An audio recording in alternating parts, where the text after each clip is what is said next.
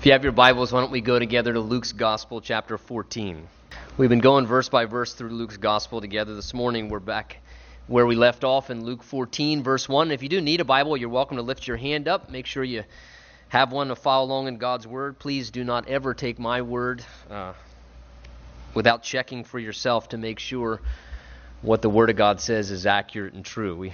We don't ask for much, but bring your Bible when you come to church. That's what we do here. That's what we'll always do here. So just like a soldier, you don't ever want to be unarmed. Make sure you got your sword with you so you can make sure you know the truth is being spoken to you. Luke 14, what we're actually going to do this morning, if you didn't notice, over to my left here, we have the communion elements up front. We're actually going to share communion this morning together. And what we're going to do is just look at verse 1 down through verse 6. We'll kind of end our study a little bit early and then just enter back into a time of worship, and then we'll partake of the Lord's Supper together as a time of our worship this morning. So we'll look at verses 1 through 6, Luke 14. If you're turned there with me, would you stand together with me as I read our text from the Word of God for Bible study?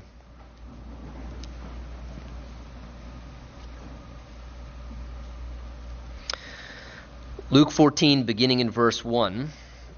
Says, "Now it happened as he went into the house of one of the rulers of the Pharisees to eat bread on the Sabbath, that they watched him closely. And behold, there was a certain man before him who had dropsy. And Jesus, answering, spoke to the lawyers and the Pharisees, saying, 'Is it lawful to heal on the Sabbath?' But they kept silent. And he took him and healed him and let him go. And then he answered, saying, 'Which of you, having a donkey or an ox that has fallen into a pit, will not immediately pull him out on the Sabbath day?' And they could not answer him regarding these things." And Father, would you help us now as we continue in this time of worship? Lord, you said if we draw near to you, you would draw near to us. And Lord, we've come because we want to worship you. We've sang, we've fellowshiped, we've prayed, and we know this is just as much a part of time of worship as we let your living word speak personally and powerfully to each and every one of our hearts exactly the message that you have for us. And Lord, I can't think of a better way to draw near to you than to open your word and to let it speak into our lives, a personal and present day message for what you'd say to us. So Lord, would you prepare me and each and every one of us in this room that we might hear your heart this morning, and that your Holy Spirit would just bless the Word of God as it goes forth, and that he would speak to our hearts, and that we would each receive that thing that you would want to say to us. Speak, Lord, your servants are listening, we ask, and we ask now for your Spirit to communicate to us. We pray these things in Jesus' wonderful name, and everyone said, amen. Amen. You may be seated. You know, even as in the ocean, there is such a thing as a rip current, they call, which is extremely powerful, and typically a rip current is very strong and too strong even to resist if you're a swimmer. And as a result of the power of that rip current, it typically overpowers and draws a person out into deeper water. As I think about that, I can't help but to compare how I think that one of the most powerful and irresistible forces in the same way in this life is genuine love. That there is something that stronger than hatred, stronger than anything else, the power and the current of genuine and sincere love has just an amazing ability to really become almost irresistible in a person's life. And I'll tell you something, the current of Jesus Christ overflowing love in this world, working, trying to draw people, seeking to call people, is really many a times an irresistible force that always ends up succeeding in the end, no matter how strong people wrestle and resist against it. It's just the power of the love of Christ. And so often the overflowing love of Jesus accomplishes powerful changes in people's lives. Many times it leaves people absolutely speechless. And as we go through this text in front of us this morning, we see this story here of Jesus eating dinner in the home of this Pharisee's house, and we'll see how that reality really ends up illustrating itself here. How the love of Jesus powerfully does incredible things in this person's life who had dropsy. And in the same way, the love of Jesus left the Pharisees and the religious leaders who were trying so hard to resist Jesus because they didn't want to believe in him and they didn't want to follow him. But the power of Jesus' love at the end of it, it just left them speechless. There was just nothing more they could say. It was just that powerful in its influence in the midst of their presence. Now remember, by this point in Jesus' life and ministry, we're within the last few months of Jesus' public ministry before he goes to the cross and dies for our sins and raises again. And by this point in Jesus' public ministry, the Pharisees have positioned themselves really as being very strong opponents of Jesus. In fact, I think it would even be safe to say that the Pharisees were even at this point acting as Jesus' enemies. Now remember, that word Pharisee in its meaning literally means separated ones, or separatists is what the term could be translated as. And it's a very clear indication of exactly who they were and what they ultimately represented. They were a very strict religious sect among the Jews, and they pledged themselves, the Pharisees, to observe all the facets of the religious traditions of the elders in Israel that had been handed down, and they pledged themselves to observe every facet of those religious traditions to the minutest detail. Remember, on occasion, Jesus, even speaking to them one time, talks about how they actually would literally count their seeds. I mean, they just were so particular to the smallest detail. And though they started really with very godly zeal, the Pharisees started out with fantastic intentions. If you study the history of how they became a religious sect, they had great godly zeal and good intentions. Unfortunately, they got a little bit off track, and ultimately they became very self-righteous and they became extremely hypocritical. They were a religious sect in that day who became nothing more by the time of Jesus' life and earthly ministry of nothing more than kind of professional religious rule keepers. They were obsessed with ceremony. They were fixated upon things like ritual and keeping religious rites and requirements, and they arrogantly would look down upon anyone else who they felt like did not live on their same level. So as they obsessed on ritual and they were fixated on all these rites and requirements and following codes, and they had really reduced spiritual life to nothing more than just observance of religious rules. And they sought to keep them fanatically, and anyone who didn't live the way that they lived, they looked down upon very arrogantly. When people wanted to live for God, they would heap heavy burdens upon their shoulders of codified requirements, and you need to do this if you want to really live for God, and you can't do that if you really want to live for God. And they would heap these heavy burdens upon people, and it reduced spiritual life to nothing more than observing standards of conduct. And sadly, they had missed and completely lost the reality of experiencing sincere love relationship with God. They had replaced relationship with God with just rules that they thought made a person godly. Isn't that interesting? They had replaced relationship with God with just rules that they determined made a person godly. And there are many that still do that to this day. Quite honestly, it's much easier to just follow a few rules in many ways than it is to have genuine relationship with a person, and especially with God himself. So the time that Jesus came, when he came emphasizing just sincere relationship with God and sincerely having a love relationship with God, because of that reality, it ran so in contrast to the Pharisees and what they represented as religious leaders. Jesus was always rocking the religious boat. And many a times he would disregard observing their religious traditions, and he would irritate the Pharisees to no end. And as a result, they were constantly challenging Jesus. They were always criticizing Jesus. And they had positioned themselves as opponents and, as I said, almost enemies. And over the years of his ministry, Jesus experienced tremendous resistance from the Pharisees. We've seen this in Luke's gospel already. Back in Luke chapter 6, verse 7, it says, the scribes and Pharisees watched Jesus closely whether he would heal on the Sabbath, that they might find an accusation against him.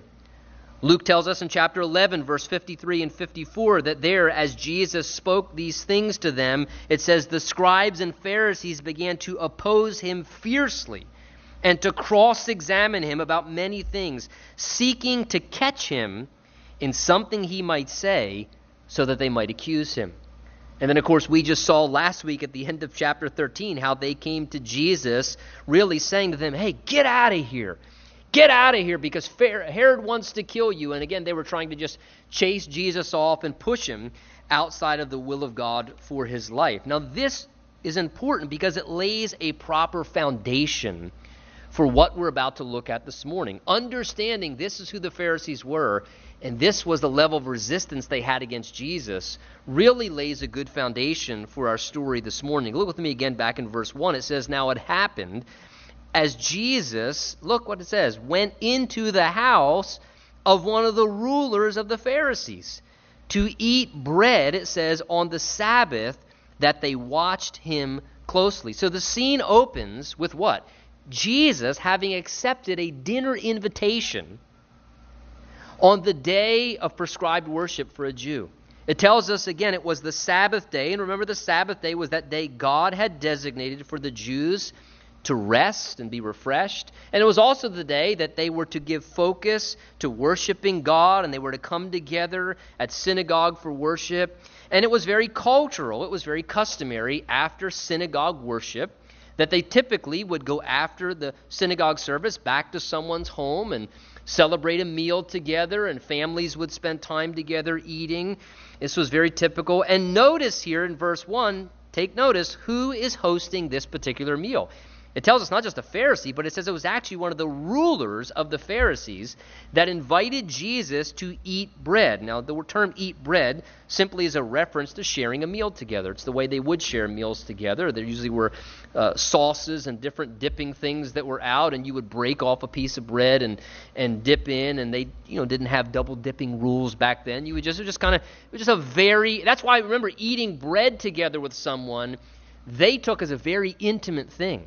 Because they believed, hey, when you eat together with someone, you notice in the Bible there's many references to eating together with individuals. And the Pharisees would be so angry that Jesus would eat with prostitutes and tax collectors and drunkards. And they would be, how could he eat with such people? Because in their mind, when you ate together, you became one together.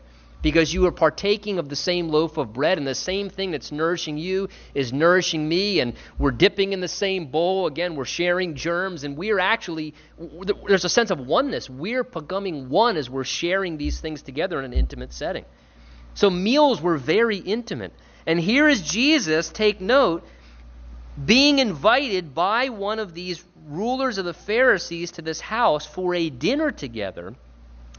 And notice the Holy Spirit in verse 1 clearly identifies the exact reason why Jesus was invited. Verse 1 says that they invited him, the end of the verse says, and they watched him closely.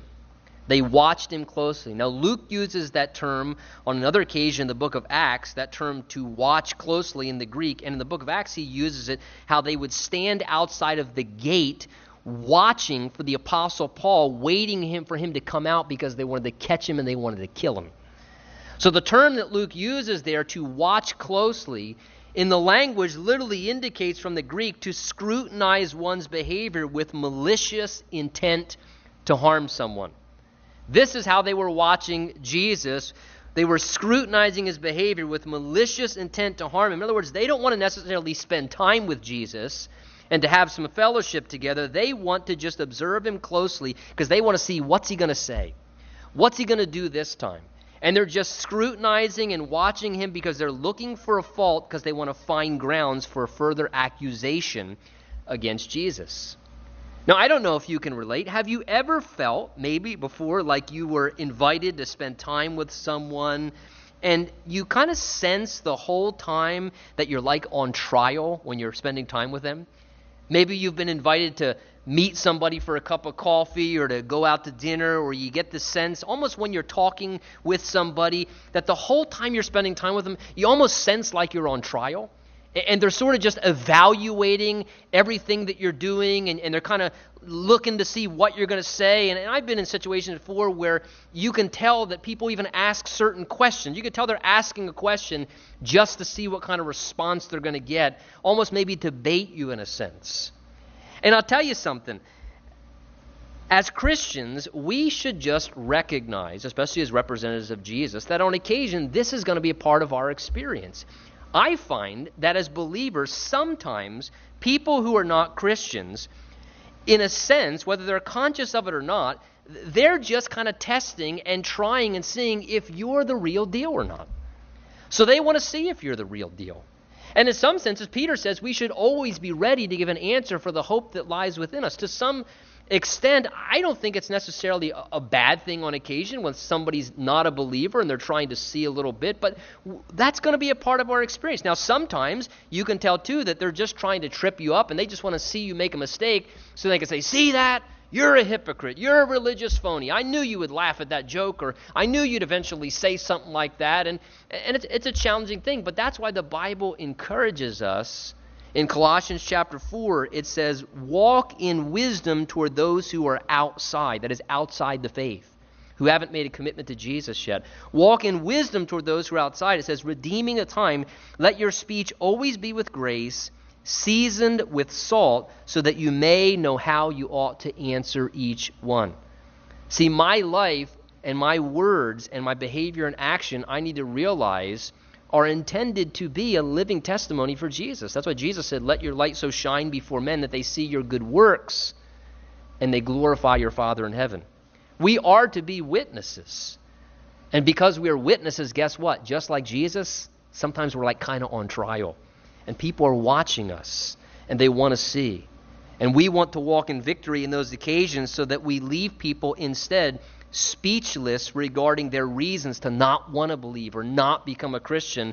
I want, through the victory and power of Jesus Christ in my life, on those times like Jesus, where at the end, people are just scratching their heads speechless, going, man, I guess this is real. And I guess I am wrong. In the same way that Jesus left his opponents speechless when they couldn't find something to find fault against him. So we know that this Pharisee does not invite Jesus because he's trying to give some hospitality or an effort of reconciliation. Instead, this is just an intended plot that he has set up for Jesus to be discredited or to be taken down so that he could shipwreck Jesus once again, as the Pharisees were always trying to do. Now, with that understanding in mind, it is amazing to me to consider Jesus having already had prior encounters with these Pharisees, Jesus knowing how these Pharisees feel about him as opponents and almost strong enemies, and Jesus knowing all things because he's God. They weren't pulling the wool over his eyes when he got invited for dinner. That Jesus, knowing all these things, still chooses to do what?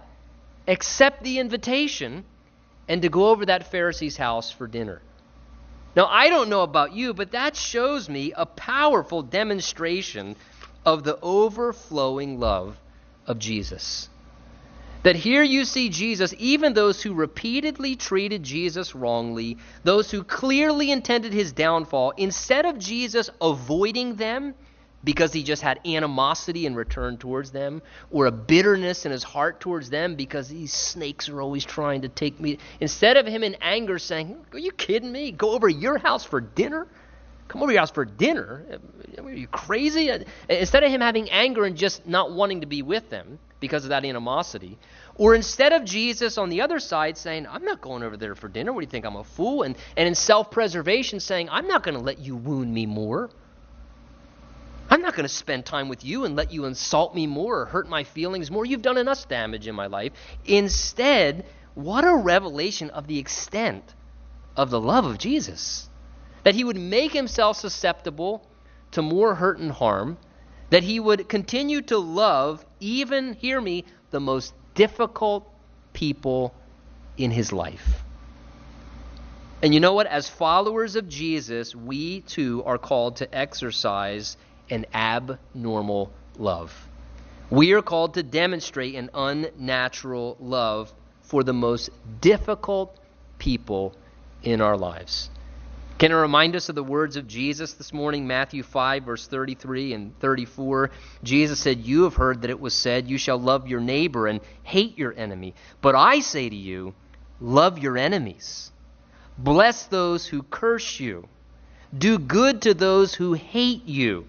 And pray for those who spitefully use you and persecute you.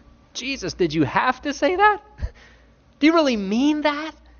Wait a minute. Love your enemies? Bless those who curse you? Do good to people who hate you? And pray for God's best for people who spitefully use you and persecute you? Hey, let's be honest. That is absolutely impossible apart from being in fellowship with Jesus. Because he's the source of love. God is love. And apart from being in fellowship with Jesus, who is the source of that kind of love, I can't do that on my own. It's ludicrous to think I could possibly ever begin to come anywhere close to doing it. That is not my natural inclination towards my enemies. When somebody curses me, I want to curse them back. When somebody spitefully uses me, I want to get them back. It's not my natural inclination to do it. It is only through the inspiration of the Spirit of God working in my life that I could ever possibly do that. But yet that's what we're called to as followers of Jesus Christ. And that is, I tell you, what we are able to do through the power of Jesus enabling us to love people in an abnormal way. And like a current that will just blow people away. It will leave them speechless and astonish them. And so many times when we seek to do that by the Lord's help, I tell you, it often works. I remember a few years ago when we were back at Calvary Chapel, York, pastor in the church there, and there was a family who had been in our church for years and years, and they had a son who was about 19 years old at that time, and he had started walking away from the Lord, went back out into the world, and started getting involved in drugs, and was just really just kind of ruining his life. But he still would periodically come around the church. But he would never stay for the worship service. He would just be there prior to the service a little bit, and then he would kind of show up after the service again. And as he would come on the property, our ushers started coming to me saying, Pastor Tony, I think he might actually be using the church to do drug deals.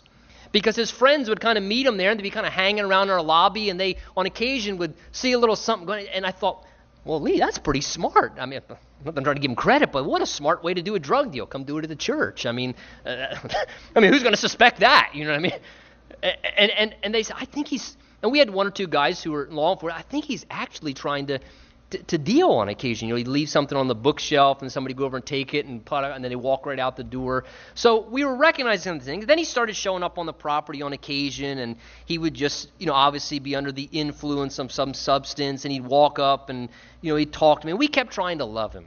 And we kept trying to love him and be patient with him and talk to him. But then we noticed he wasn't coming for worship.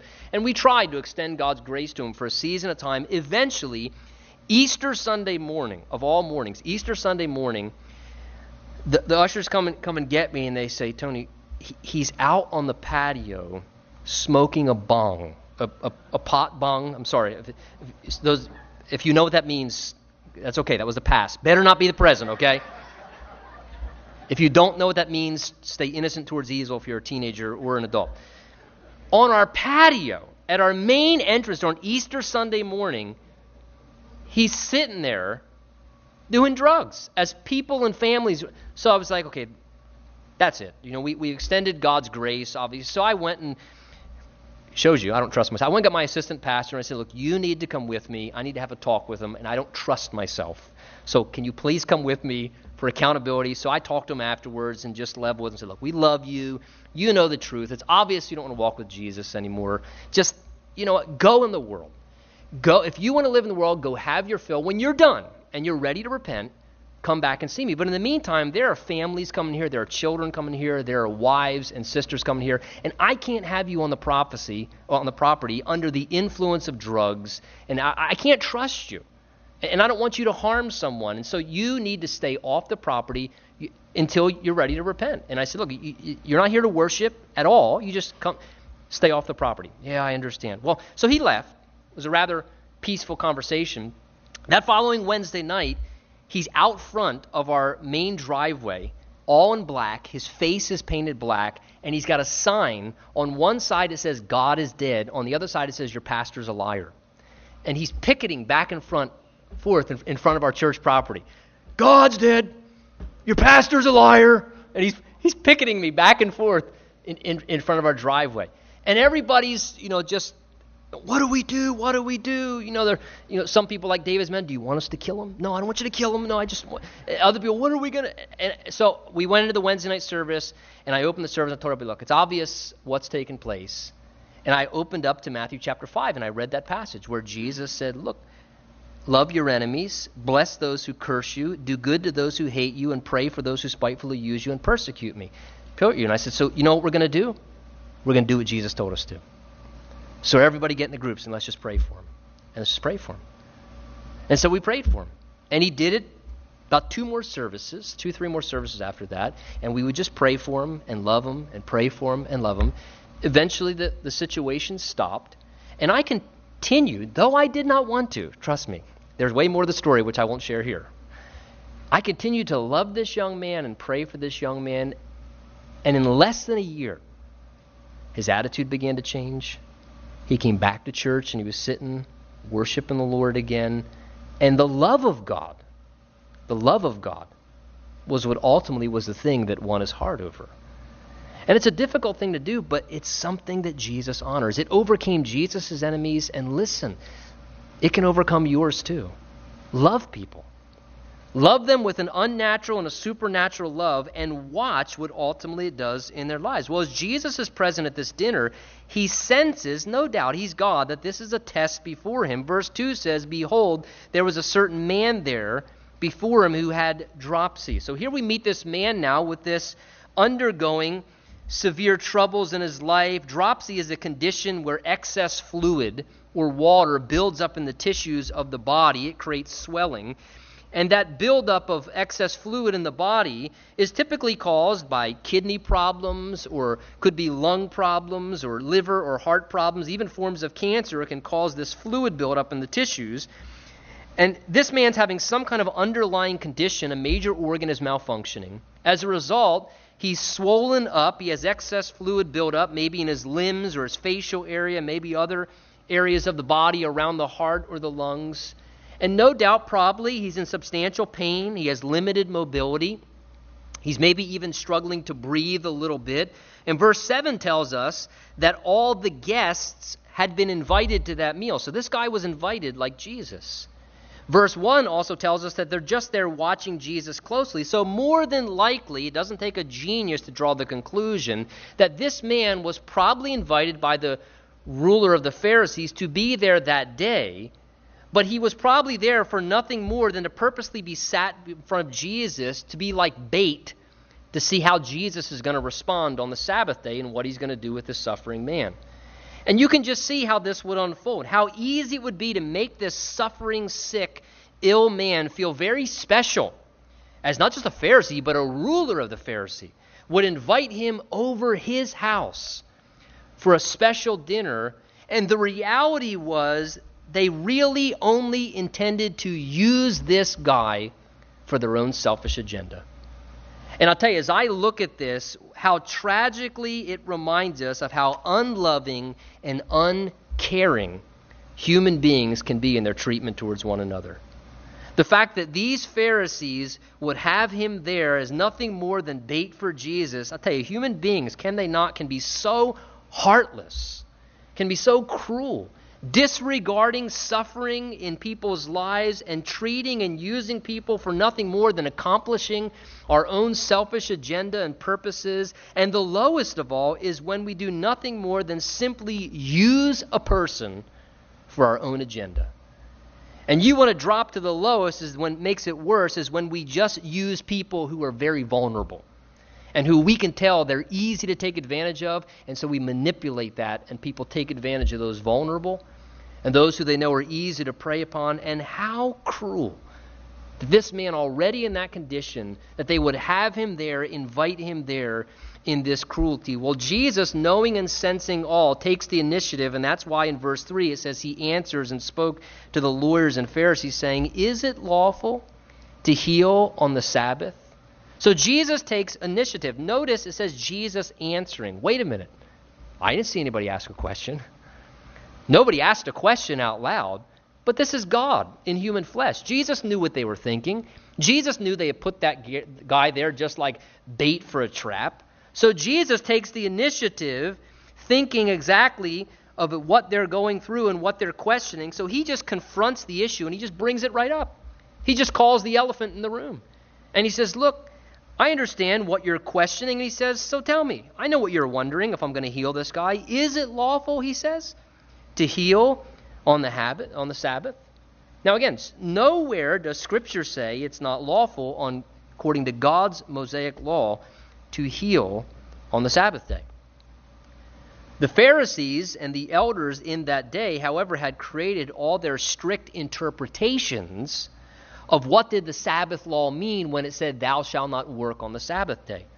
So they, in their interpretations of what that Scripture said, thou shalt not work on the Sabbath day, had drawn up extensive, long lists of what constituted work. What was work and what wasn't work. And this was the issue here. For example, if someone was severely injured on the Sabbath day, according to the codified traditions of the Pharisees, all that you could do was stop severe bleeding and keep somebody alive to survive, but you could do nothing more to help them recover. You couldn't do anything to additionally alleviate their pain until after the Sabbath day, because if you did, well, then that was medical work. You could spare their life, you could stop the bleeding, tie a tourniquet on, but that was it. You had to wait until after the Sabbath day, because if you did anything more than that, that was work. So in the mind of the Pharisees, from their perspective, it is not lawful to heal on the Sabbath because in their mind that constituted work. However, Jesus knew that to heal on the Sabbath did not violate God's word. It only violated the oral and written traditions of the religious leaders who had composed them. And that's why you hear Jesus saying, tell me, is it lawful? Is it? Is it lawful to heal on the Sabbath day? And notice verse 4 says that they did what? They kept silent. They didn't say anything at all. He's kind of caught them in a catch-22. If they say yes, it is lawful to heal on the Sabbath day, well, now they've blown the trumpet on themselves and proved that they're wrong. And now they have to admit that they're wrong and Jesus is right. If they say no, it's not lawful to heal on the Sabbath out loud, they knew that Jesus would confront them on the grounds of Scripture. Because he would say, look, well, your traditions say that, but what does the Word of God say? And they knew that Jesus would esteem Scripture above every spiritual ritual and every religious tradition. So they're silent, and Jesus therefore gives the answer by his actions. Notice verse 4, as they're sitting silent, says Jesus took that man suffering and healed him, and then he let him go. The Gospels record 7 different times that Jesus healed on the Sabbath day, and it's because Jesus always honored and obeyed Scripture. He may not have always honored man's religious traditions, but the reason is because Jesus esteemed love above all other things. And Jesus always honored the Word of God, and God always moved him to do what was concerning to the heart of God. And here's this sick and suffering man in this condition. Death seems imminent, and the love of Jesus is what moves Jesus, we see now in verse 4, to heal this guy. And notice that one touch from Jesus upon his life, just one touch of Jesus, his prior condition, which was miserable, was miraculously removed. One encounter with Jesus, and Jesus powerfully, instantaneously transforms his entire life. He makes this guy's life brand new, and Jesus relieves the problematic condition and restores his life back to him. And then it says that Jesus, it says there in verse 4, let him go. Jesus heals him, he changes and transforms his life, and then he dismisses him and he lets him leave, because this man had suffered enough humiliation and mistreatment, and Jesus, honoring his dignity, heals him, and then he lets him go on his way. And he dismisses him as he continues to deal with the Pharisees. Now, again, shows me Jesus did not do this miracle because he wanted to get something from this guy. Jesus healed and helped this man in his suffering condition because he wanted to lavish the love of God upon his life. Again, Romans 2 tells us that it is the goodness of God that leads a man to repentance. And as Jesus healed him, Jesus just let him go. But I tell you this, and I could be speculating and be wrong, but I guarantee from my own perspective that that guy more than likely probably went off and started praising God wherever he went. Because he knew what his condition was prior to that day and how long he had been in that condition. And he knew that he had no power to change his own condition. And he was fully aware of exactly what had just happened in his life and how Jesus had just transformed him miraculously and instantaneously. And out of the overflow of that gratitude and appreciation, I'm certain he went off and began to worship and to praise God because he knew what Jesus had just done for him. And look, let's not take lightly what that actually shows us there. The reality that a miracle happened. An instantaneous life change happened in one moment with one man encountering the person of Jesus Christ. Jesus changed his life. And Jesus is the same today. He's alive today. He rose from the dead. And Jesus still has the same love for struggling and suffering people in all types of various conditions in this life. And Jesus has the same power to heal and to help and to miraculously change people's lives. He has the same heart intention, and he has the same capability. And this morning, listen, the Lord is aware of whatever condition you are struggling with this morning. There may not be another soul on this earth that knows the condition that you're struggling with, that understands what has got you in bondage, that understands the condition that you're struggling with in your emotions or your mind or spiritually.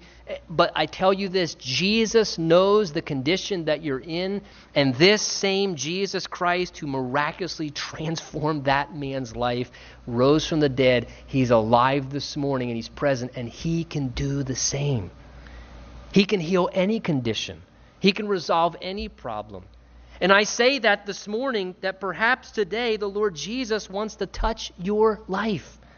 Maybe today you ought to be encouraged in faith to simply ask God, Lord Jesus, would you take hold of me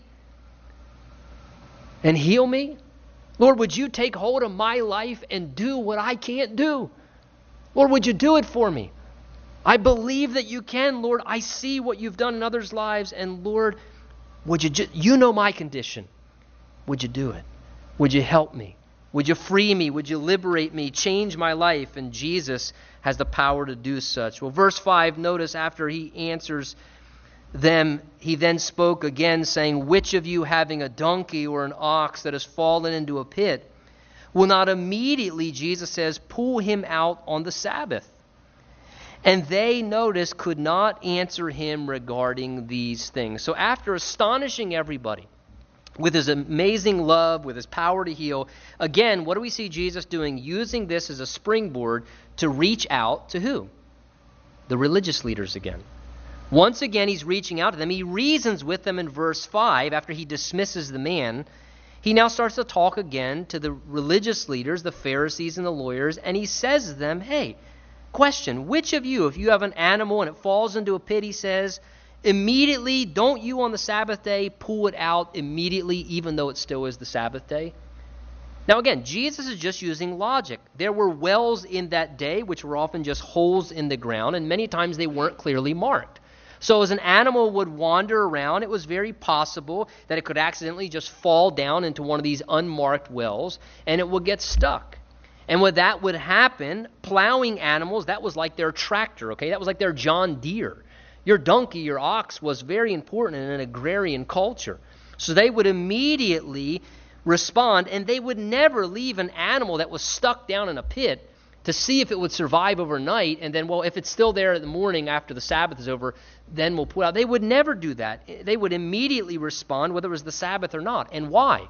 For two reasons. Number one, because that animal was extremely important. It had great value and importance. And number two, their natural compassion made them inclined to want to help when they saw this animal struggling and suffering.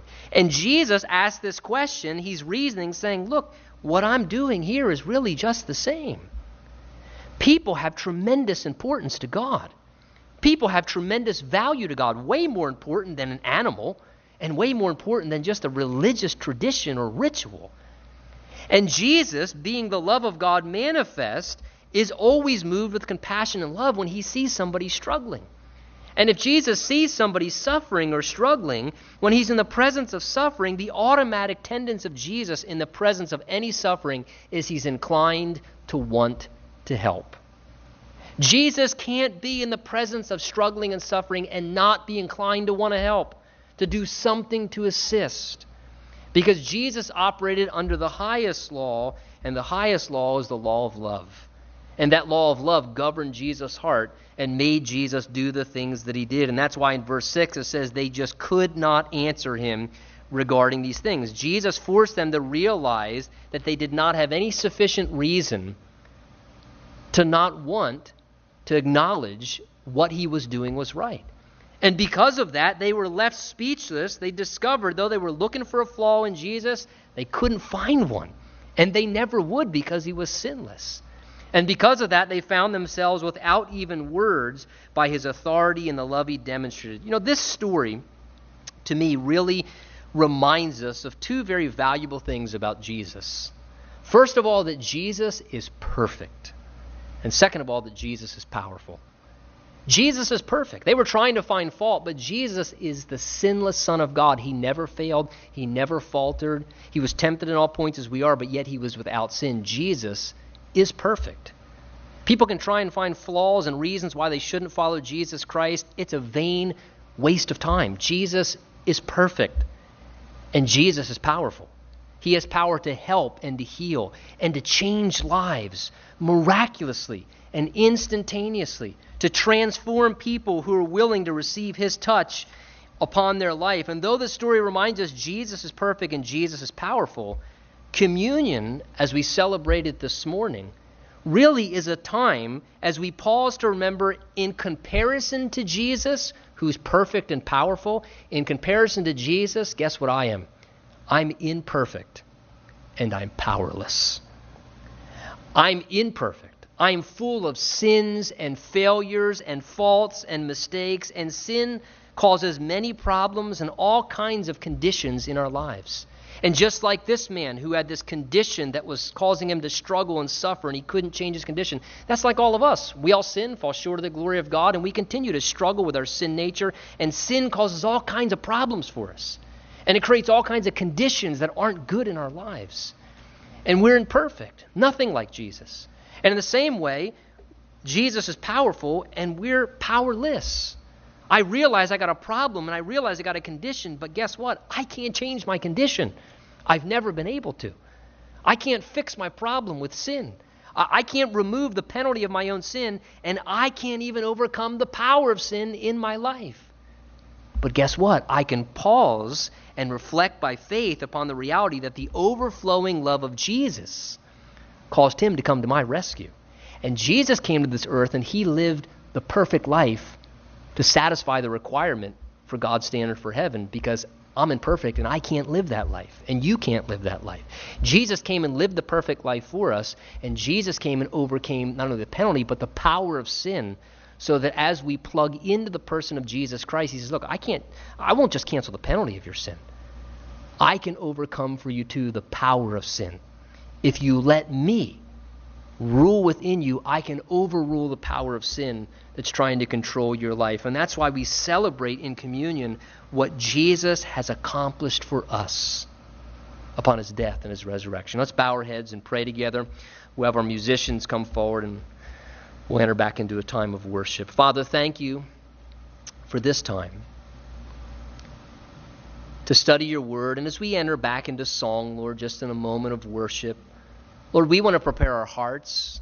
We want to make sure that we're ready, Lord, even to receive communion in a way that's pleasing to you. So, Lord, receive now our worship, we pray. Prepare our hearts that we might receive in a manner that our hearts are ready to appreciate what the elements of communion represent, Lord. Thank you, Jesus. Help us, Lord, now to express our love toward